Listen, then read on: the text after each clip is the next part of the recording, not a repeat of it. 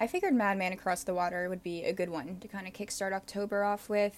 It's kind of eerie, a bit odd. It's very different than the subject matter in most of Elton John's songs, which I think is why I find this to be one of his most interesting songs. I don't know if definitely not favorite, but interesting for sure.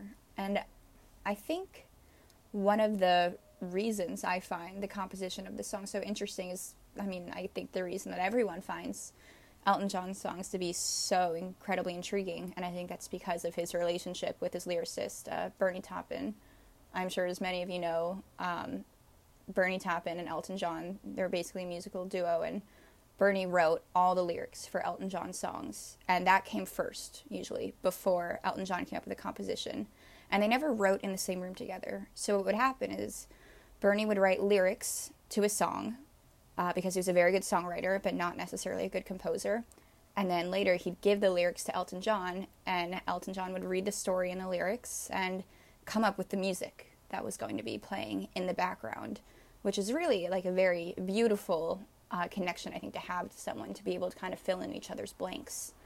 But this song, it tells the story of a man in a mental institution that's kind of on the shore of a body of water who may or may not be insane. It's a bit Shutter Island-esque. And I can never imagine what Elton John's reaction would have been when, after love song after love song, he gets handed these lyrics by Bernie Taupin about, a mentally insane person, and he has to fill in the blanks musically and figure out what that song is going to sound like and what story it speaks to him in terms of musical volumes.